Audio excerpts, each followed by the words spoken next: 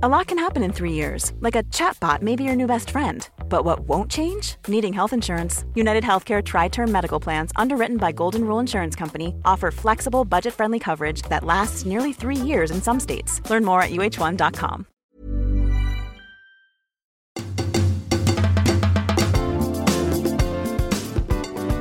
Hello and welcome to The Reset, a mental health podcast without all the bollocks. I'm Sam Delaney. My guest this week is the social psychologist and writer Dr. Thomas Curran. In his new book, The Perfectionist Trap, Thomas examines the increased human obsession with being perfect, where it comes from, the damage it does to our mental health, and what we can do to stop it. If you ever suffer from feelings of failure or nagging worries that you're just not good enough, and frankly, who doesn't have those feelings one time or another? I think you'll find this conversation really helpful and interesting. I know I did, so please enjoy. Tom, welcome to The Reset. Thank you, Sam, for having me. Real pleasure. Fantastically interesting book. Really interested to know more about what brought you to write it. First of all, though, what's your background in terms of you're an academic. What is it that led you into the subject of perfectionism as a sort of speciality? Oh, goodness me. Well, my background is short story. Grew up in a very small town called Wellingborough, which isn't so small anymore, but it was when I first grew up here. And went to university, was going to be a PE teacher. That was my original intention. And then somehow, I guess I must have impressed one of the professors at the university I was at, and I got invited to do a PhD. And suddenly that kind of put a lot of pressure on myself because I came from this small town world into this kind of middle class, very kind of competitive world. Wasn't really prepared for the challenge and the amount of expectation that other people placed on me and I placed on myself. And I did the PhD. I got my first job in Australia, but that was when things started to really get out of control. I was just putting too much pressure on myself. I was trying to outperform other people all the time. For things like grants and publications and all that sort of stuff that we're judged on in the academic world. And it just overwhelmed me, really. And I started to get a few mental health problems that were associated with putting too much pressure on myself. And I came to the understanding that it was really perfectionism that was the root of the problem. And so really that was kind of my impetus to try and understand more about perfectionism, how it impacts us, and where it comes from. So I started looking at perfectionism, and here I am today, really writing the book on it, trying to shed more light on this really curious trait and bust a few myths about what it is and how it impacts us. So in your own case, do you think it was largely linked to sort of class, imposter syndrome, that sort of stuff? So is that sort of what you think was driving you to a large extent? I think so, yeah. I mean, perfectionism is partly genetic. So about 30 to 40% of perfectionism is genetic. So I think that there's probably some genetic component to my perfectionism underneath. But absolutely, the rest of perfectionism is very much learned in the outside world. And one of the things, as you just said there, I think imposter syndrome, imposter phenomenon is something that really was a big driver of my anxiety and worry about how I was appearing and how I was performing relative to other people. I didn't really feel like I belonged in an elite academic institution, because for someone from my background, there's not a great deal of people that you can share experience with. So you feel a little bit alone and isolated, and you kind of develop this desperate need, I suppose, to lift yourself above others. And it really becomes quite paralyzing, actually, that pressure. So I definitely think there's all sorts of things that play a part. Class, definitely. The pressurized, competitive culture of academic institutions, and then also, the pressure that you put on yourself, because you see those pressures in the outside world and you internalize them as a need to be perfect. So I think definitely it all plays a role, and it certainly has done in my perfectionism. What did you talk about the mental health problems? I mean, how old were you when that happened? And do you mind my asking, how it actually manifested itself? Absolutely. So I would say I've always been an anxious kid. So from a very young age, I've always kind of had an anxious predisposition. And one of the things that I really struggled with from a very young age, I was a very good athlete. I played football at quite a high level. And I also played tennis. I got actually injured myself when I played football. I had growing pains. I had to come out of the academy system. So I decided to play tennis. And it was evident to me through those sporting encounters when I look back that I struggled with the higher pressure situations when the going got really tough and things started to get squeaky bum time. You were mixing it with the best in the area or the even sometimes the best in the country. I couldn't handle that pressure very well as a young person. I used to choke a lot. I used to kind of succumb in the vital moments. So I think I always carried a bit of anxiety. But when I got older and as I said, went into this kind of pressure cooker environment of the elite university and everything was sort of every person for themselves, that's when my mental health problems really started to have a significant impact on my life. And I first began to see it when I had a very I wouldn't call it traumatic. I think trauma is often overused, but I had a very stressful period in my life with a very difficult breakup. And that kind of just was the catalyst really for all of these kind of self-imposed pressures to come to the surface. I felt anxiety was a big part of my mental health struggles. I had a lot of panic attacks. I was kind of started very infrequently but started to become more frequent, and I was pushing through it all the time because I suppose I believe that a kind of real man should be able to conquer his demons and push forward and snap out of it, but anxiety has a funny way of really taking over your life, and then the attacks started to become more frequent. And one of the interesting symptoms actually of anxiety is tiredness and extreme fatigue and exhaustion. We don't talk about it enough, but this is something that's incredibly debilitating. And of course, then it impacts on the rest of your life. So you feel more ineffective in your other areas of life that you think are really important. And this is why perfectionism, by the way, for your listeners, is so challenging when it comes to mental health struggles, because you think when you're going through all of this anxiety and all of this exhaustion and this kind of lack of and reduced accomplishment in your professional and life, that you think perfectionism is the one thing that's holding you up, right? That's keeping you going when everything else seems to be collapsing. And it's only when I kind of realized that actually it was the perfectionism in me, the thing that was pushing me forward to try to overcome these things that I just simply couldn't overcome on my own, that was creating and exacerbating and elongating those symptoms.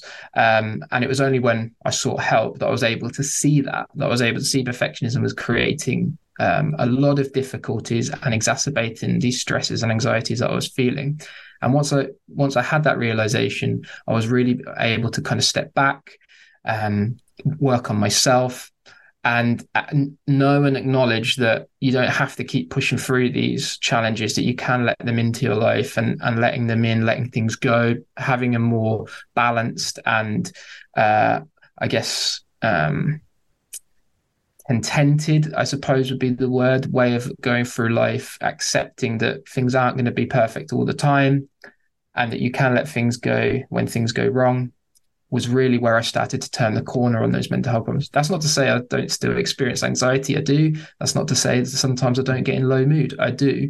But realizing that perfectionism is the root of my problem was really the first starting point in addressing some of those significant mental health challenges. How did you realize it? Because it's difficult sometimes. Really interesting to me that you mention exhaustion and tiredness as a symptom. We might all be suffering from this kind of anxiety. We might be suffering from perfectionism without actually realizing that that's what's happening. So how did you come to understand it? That's honestly, Sam, that's the hardest. That's, if you speak to clinicians, one of the things I say often about perfectionistic people is they will have a difficulty accepting that it's the perfectionism that's the root of the problem. Because perfectionism is this kind of mask of hypercompetency and maximization. That, if everything else in your life feels like it's crumbling, that this is the one thing that I have, this kind of superpower almost that's keeping me moving forward. So why on earth would I want to address that? Because that's the one thing that's holding me up. And I think really, and I used to think that too. I used to have that really strong belief that if I could just harness my perfectionism, then one day I'll get through this and I'll feel better and I'll feel normal again. And actually, through a long period of kind of counseling and therapy, I was able to be brought to the realization that it was actually that very perfectionism, that perfectionistic thinking, that very black and white, perfectionistic, rigid belief that in order to get through this, I need to be perfect, which was the thing that was creating the problems. And once I was brought to that understanding, that realization, as I say, I could start to let things go. I could start to accept that I have this anxiety, it's not going away, and I need to work on it rather than pushing past it or through it or ignoring it or suppressing it. And so that, this is why I was so keen to really get into this area, because nobody had done much work on it in academic literature. So that was kind of a challenge in and of itself, but also because I wanted to understand the pathways, the mechanisms, the reasons why it is that perfectionism impacts mental health so negatively. And hopefully through doing that, be able to show people that this is something that we need to work on and address rather than kind of lionize and celebrate. You used the phrase black and white there. I mean, is that almost the essence of it? Like people, and I know I've sort of done this in my life, and I know lots of other people who it's actually really held back because they think there's only two outcomes to anything you do. And it's either good or bad. But the only thing that qualifies as good is effectively perfect. And of course, that holds a lot of people back from ever trying things because they think, I'm not going to do this unless I am able to make it absolutely as good as it could possibly be, and therefore don't try in the first place. So is that it, the sort of black and white thinking where you can't see anything other than perfect as being anything other than a failure? Yeah, it's so true. And it creates a lot of rigidity in our lives too. So we're just not very flexible or able to are able to, let things in, let things go in difficult moments. And as you just mentioned there, and it's absolutely true, one of the other myths about perfectionism, beyond it being something we should celebrate, is that it actually helps us succeed. And what you've said there is absolutely true. And it is linked to this black and white kind of thinking, the sense that, perfectionists are very good in situations where they feel like they've got a lot of control, where they can more or less control the outcomes of the effort that they're putting in. They kind of know if I do X, Y is going to happen. Right? And Y usually means success in some area. However, once you put them in more challenging situations, which by the way is not the normal, that's, we're going to find ourselves in a situation where things aren't going to work out more times than we're going to find ourselves in situations where we're going to succeed or excel, because essentially, failure is just regression to the mean. It's kind of, most people are going to fail or slip up or do things wrong most of the time. That's the whole point of learning. But perfectionists find that so difficult, and they worry about it so much because they've got this kind of very I have to, I've got to achieve this goal, that they become very rigid. And if they feel like they're not going to meet that goal, the anticipated shame, guilt, embarrassment that they feel leading into that situation is so intense that they'll withhold their effort. And we see this in the lab all the time, by the way, Sam. So what you just said there is absolutely true. This is 100% what perfectionists do. Now, sometimes they'll withdraw together. Sometimes they'll procrastinate. So this is why we see a lot of procrastination among perfectionistic people, because it's like managing that anxiety of being worried about whether we can do this. But nevertheless, this is the big reason why we don't see very strong correlation between perfection and performance. In fact, we don't see any correlation at all, because of this kind of have to rigid type of thinking, which means we withhold our efforts in situations where things might go wrong. So not only do you get a lot of psychological distress with perfectionism, but you don't get the success either. And so, this is another reason why I think it's important people know the truth about perfectionism. Well, a lot of people, including myself, been sitting on that novel for so many years. That's the classic, isn't it? You think, oh, yeah, no, but I mean, it's not going to be a Booker Prize winner, so you just don't do it. Because you've got a sort of a background in sports as well. Someone told me once, is there some sort of psychological thing that if you're running like in the park or on a towpath and you hear someone coming up behind you, psychologically, a lot of people will slow down because they don't want to get involved in a race in case they don't win it. I mean, I know, again, I do that. Like, I won't just carry on going at the pace that I'm perfectly comfortable going at.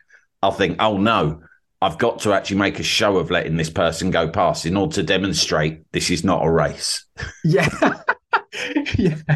Yeah, I can see that psychology playing out in the perfectionist, but I can also see the opposite one as well, because I've caught myself in this trap too. I'm thinking I'm still, 25 when I'm 35, and I'm on a bike, and some young, bright upstart comes up sides me and starts sprinting away. I'm like, all right, okay, let's go. Foot on the pedal, only to find, you get to the next junction just holding the wheel, and then you take a drink or whatever, or you pretend to play on your phone just to, I was always going to stop here anyway. So. So it's a real interesting one, and perfectionists are hyper competitive. They're hyper competitive because that's their nearest, that's how they get information about, how good they are. And obviously it's so important for them to receive positive information, positive validation, positive approval, that, they'll do everything they can to get it, and including being hyper competitive, or like you say, not trying at all, depending on how close they are, or how able they feel like they're going to be able to make, achieve the target, if that makes sense. So there's a lot of this high performance stuff that's going around at the moment, and I've talked about it a lot on this podcast and in things that I've written. I don't like it. I don't like it from a mental health perspective, or really from a political one, because although a lot of these, people who write about high performance or elite performance, or what's the phrase, world-class basics, optimizing your protocols, there's bloody loads of it. And I read the brilliant Guardian sports writer Jonathan Liew described this somewhere as Nietzsche adjacent, right? And I thought, yeah, it's certainly Thatcherite. I think I've read you refer to it as Thatcherite, or it's been, there is something political to this sort of personal way of thinking, isn't there? Do you think that there was a shift as a result of social and political changes in, like, the kids who were born in the 80s or 90s? Yeah, absolutely. There's a huge shift towards this understanding of elite performance, high performance, as the preserve of those who have made it through a very brutal selection system. Now, my trouble with this is not just the framing, although I think the framing is problematic, but I don't think you even learn anything from talking to the winners, because the winners are essentially survivor. They're filled with survivor bias, or what we call survivorship bias, and what that means is that they've made it through some selection process, and when you talk to them, of course, everyone's going to want to construct a life narrative which essentially goes along the lines of something like, my position in life was due to a bit like compound interest. I put effort and used my acumen, and I made it to the top. That's essentially the life narrative that most people will construct themselves, because we want to feel like we were the authors of our own destiny. We worked hard, we put in the effort, we got to the top. Now, that's problematic in so many ways, but mainly if you do it in a sports context, for the simple reason that genes are so powerful as a predictor of sports performance, that it doesn't matter if I put in the same amount of effort as Chris Froome in my cycling, I would never make it to the top because I simply don't have the genes to do so. So we can talk to Chris Froome and, I worked hard. Yeah, of course. Yeah. I put all the effort in. I did all the rest of it. And I didn't make it to the top because simply I just didn't have the engine. I didn't have the VO2 max. I didn't have the lung capacity. And that's fine. I think if we put the onus on the individual, and then we tell them all you've got to do is work hard because look at what these people did, and you still don't make it, that could be quite difficult psychologically for people. Like, whoa, hold on a minute. I did all these things.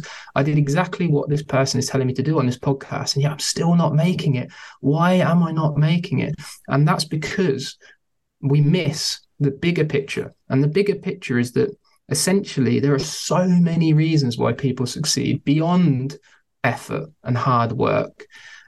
And unless we talk about those things, we're not going to really understand what are the real crucial drivers to success. And that's why it's so important. And Sam, this is something I really feel passionately about. If you want to understand success, talk to the people that didn't make it. There's a podcast for you. Want flexibility? Take yoga. Want flexibility with your health insurance? Check out United Healthcare Insurance Plans. Underwritten by Golden Rule Insurance Company, they offer flexible, budget-friendly medical, dental, and vision coverage that may be right for you. More at uh1.com. Talk to the people who didn't make it. Why didn't you make it? What happened? Well, I got injured when I was younger. Or, I didn't make it through the academy process because I had, there's a family trauma, or something happened in my social life, or, I came from the wrong background, or, I didn't quite, as I say, have the same genetic makeup as other people who just ran faster or could cycle for longer.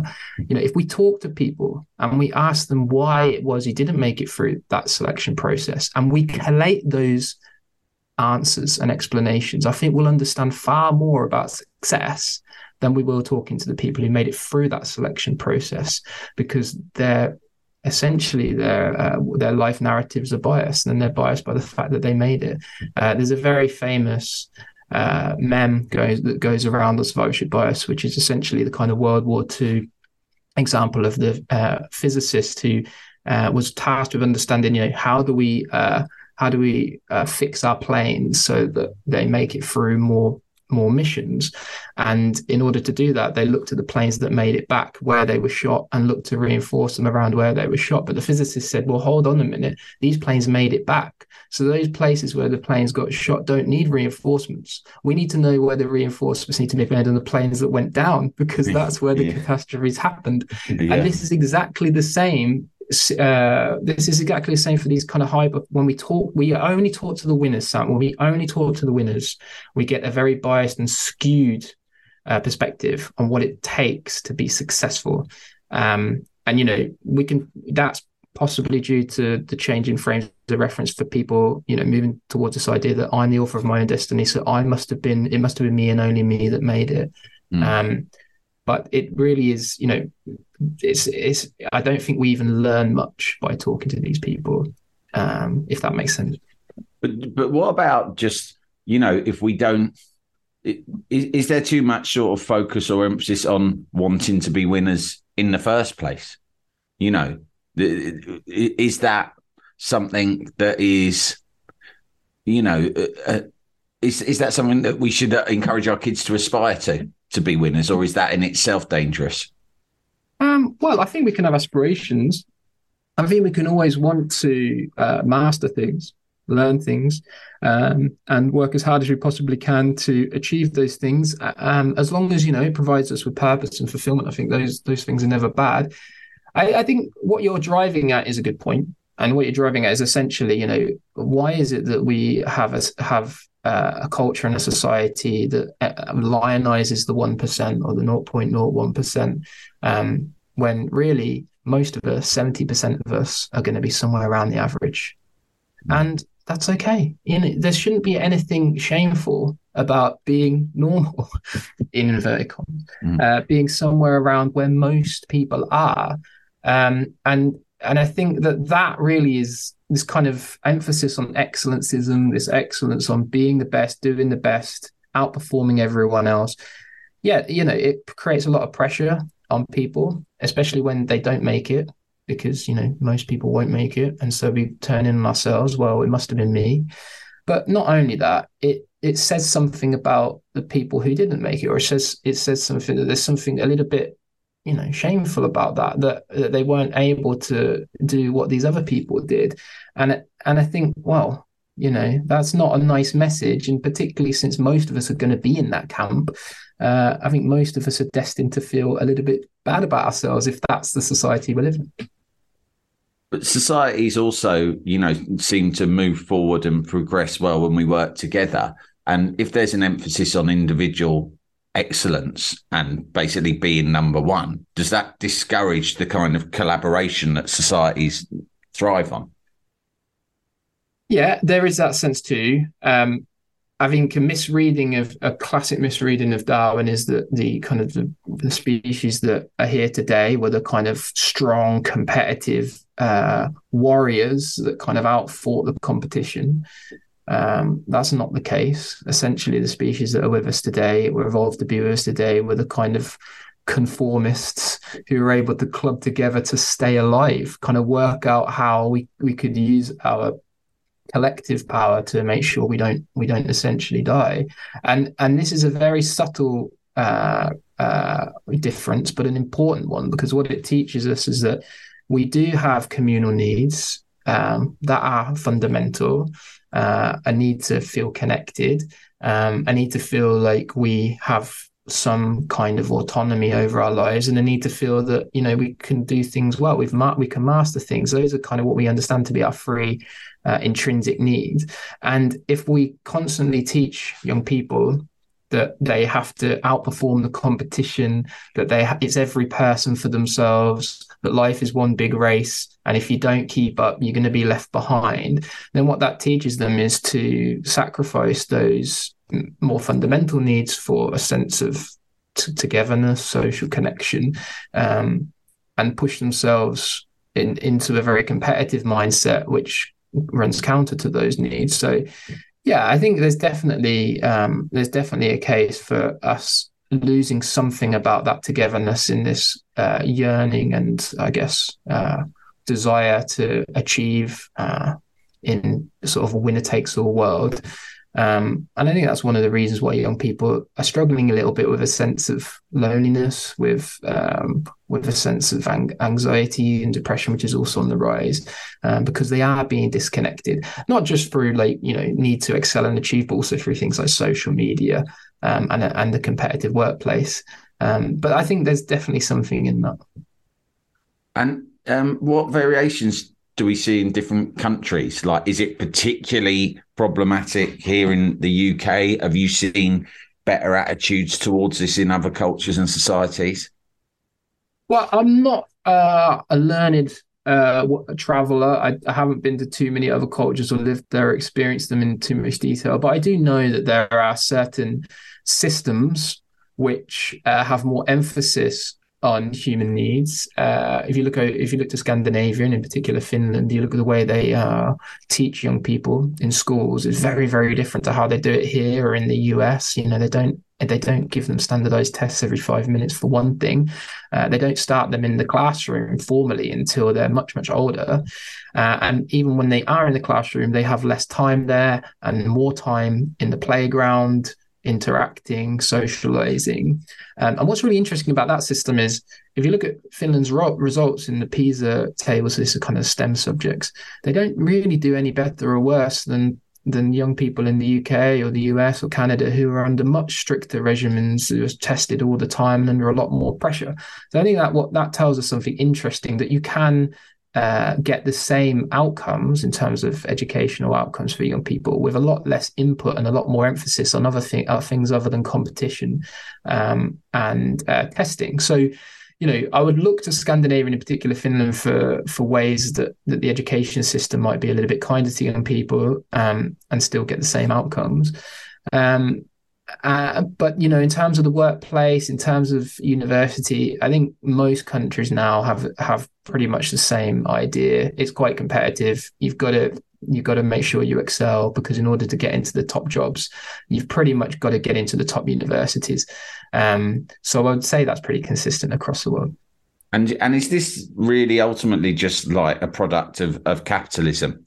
The reason that, like you say, all these countries are doing it, education systems, business, it's all coming from there, with the support of stuff like social media, which only kind of fans the flames. Of course, yeah. I mean, every single country across the world has to grow. And if it doesn't grow, well, we know what happens. There'll be a recession. And that can be really painful for a lot of people, particularly the poorest. So if you start from there, if that's your starting point for an economy, that it must always grow and never slow down, certainly never stand still, then you will start to understand why it is that we have the economies we do, right? We have the competition we do, we have the pressures we do, we have the consumption we do, because the whole economy spins on an axis of consumption and work. So And I don't know whether there's any escape to that in the modern world, because, if your country decides it's going to take a step off, take its foot off the accelerator and be more focused on humanistic needs rather than economic needs, then you're going to find very, very quickly that you're going to struggle, because there'll always be another economy somewhere else that people want to move to, or that will be growing a lot faster, or have a more competitive tax system, or whatever it is. So it's a bit of an arms race, I suppose, is what I'm saying, Sam. And it's really difficult to escape that unless there's some coordinated action at a global level, which is nigh on impossible.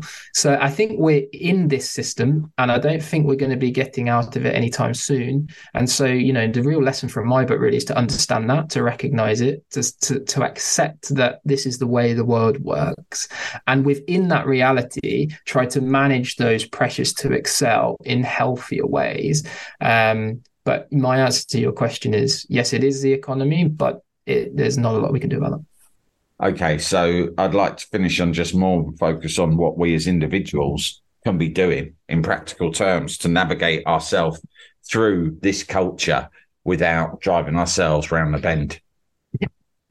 Okay, well, I would say there's a few things, but the first thing we need to do is recognize and accept that it is culture that is creating a need and desire to be perfect, because all of the pressures that we feel, whether it be in school, college, university, or the workplace, it really come from a desperate and almost morbid dependency on our economy's fixation on growth. That's the first thing. Recognize it and understand this is not your fault.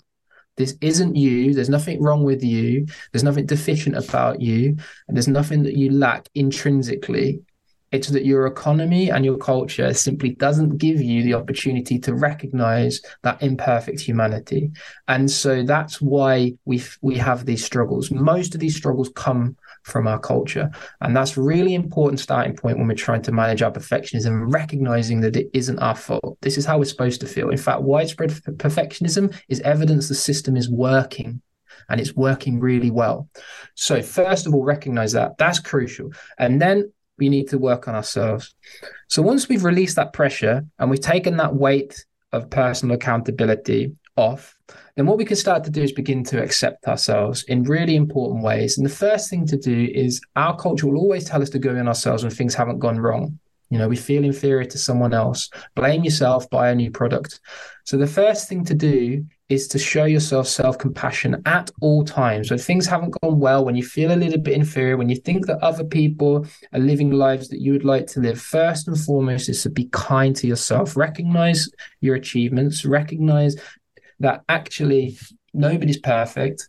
Life is a jagged path, and you're going to encounter setbacks and failures. So if you didn't do something, you didn't do a good presentation, or you didn't turn in a coursework that was an A grade, don't go in yourself. Be kind. Kindness. That's the first thing to do. That's like taking a sledgehammer to perfectionism. Now, it's not easy. You got to work on it, but it's so important to be kind to yourself. The second thing is to try to challenge your perfectionism in really important ways on a day-to-day basis. So everybody's perfectionistic has a kind of idealized image of themselves, the person they feel like they should be in their mind. And I think it's really important to take a step out of your comfort zone and just challenge that person in really important ways.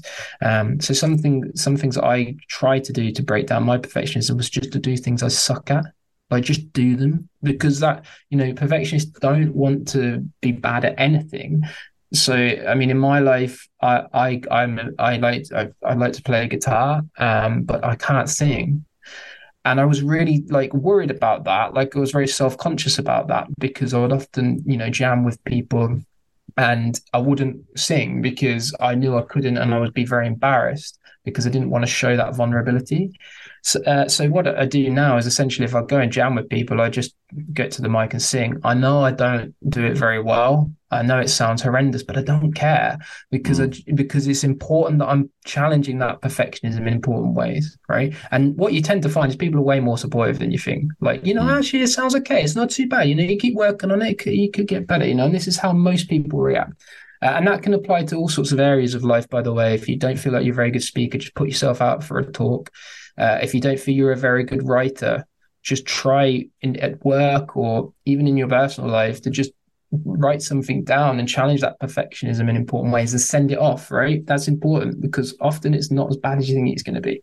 And finally, and this is really important, failure in this life is going to happen, and it's going to happen so often. In fact, if anything, failure is fundamentally what it means to be a human, right? Success is sweet, but failure is so intimately revealing of what it means for us to be a human being, because we fail all the time, and it's quite normal, natural. It's very humanizing. It's not humiliating. That's so important. So try to live your life through that philosophy. Make sure when you encounter failure and setbacks, as I said, you're compassionate, you're easy on yourself, and you show an example to other people that actually, you're just a human being, and all human beings fail. And that could be your colleagues, it could be people at work, it could be your kids.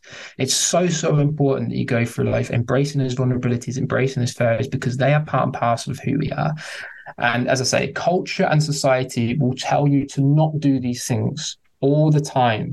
Okay, don't be compassionate, criticize yourself because there's a product here that's going to fill that gap. Don't challenge that perfectionism. It's really important that you're kept in a state of insecurity, because then you'll work hard. And it's the same about failure. Failure is catastrophic, and we're going to let you know, and everybody's watching. And as soon as you fail, we're going to give you a 1-star review, or somebody's going to mention something on social media. Someone is there to tell you and let you know. And as I say, it's really important you try as hard as you can to push back against that, because that's where contentment lies. Contentment lies in accepting ourselves, and that's through compassion, challenging our perfectionism, and recognizing that failure is humanizing. That's a beautiful thought. I guess the problem is for you right now is that this book's come out, it's getting great reviews, and people refer to you now as the world's leading expert on perfectionism, which strikes me as like, well, this must, I know what it's like coming to book out. You're checking the sales, things are going very well. You're the world's leading expert on your subject. Where does that leave you mentally? Is it hard to not kind of lapse back into old habits? But that's the thing, isn't it, Sam? Like that is also an indication of like how hard it is these days, because as soon, you put a book out into the world, that's it. You got no control now, and you will be told instantaneously whether it's good or bad, because you'll get a review. And it's not just me as an author. My dad is a construction worker, his dad is a construction worker. If they were working today, they did a job, it's straight up on My Builder or somewhere with a review, right? Somebody's reviewing it, they're telling you how you're doing it. And that's the same in social media as well. You put up a post, you put out some content, somebody's going to tell you how you're doing. It's almost instantaneous.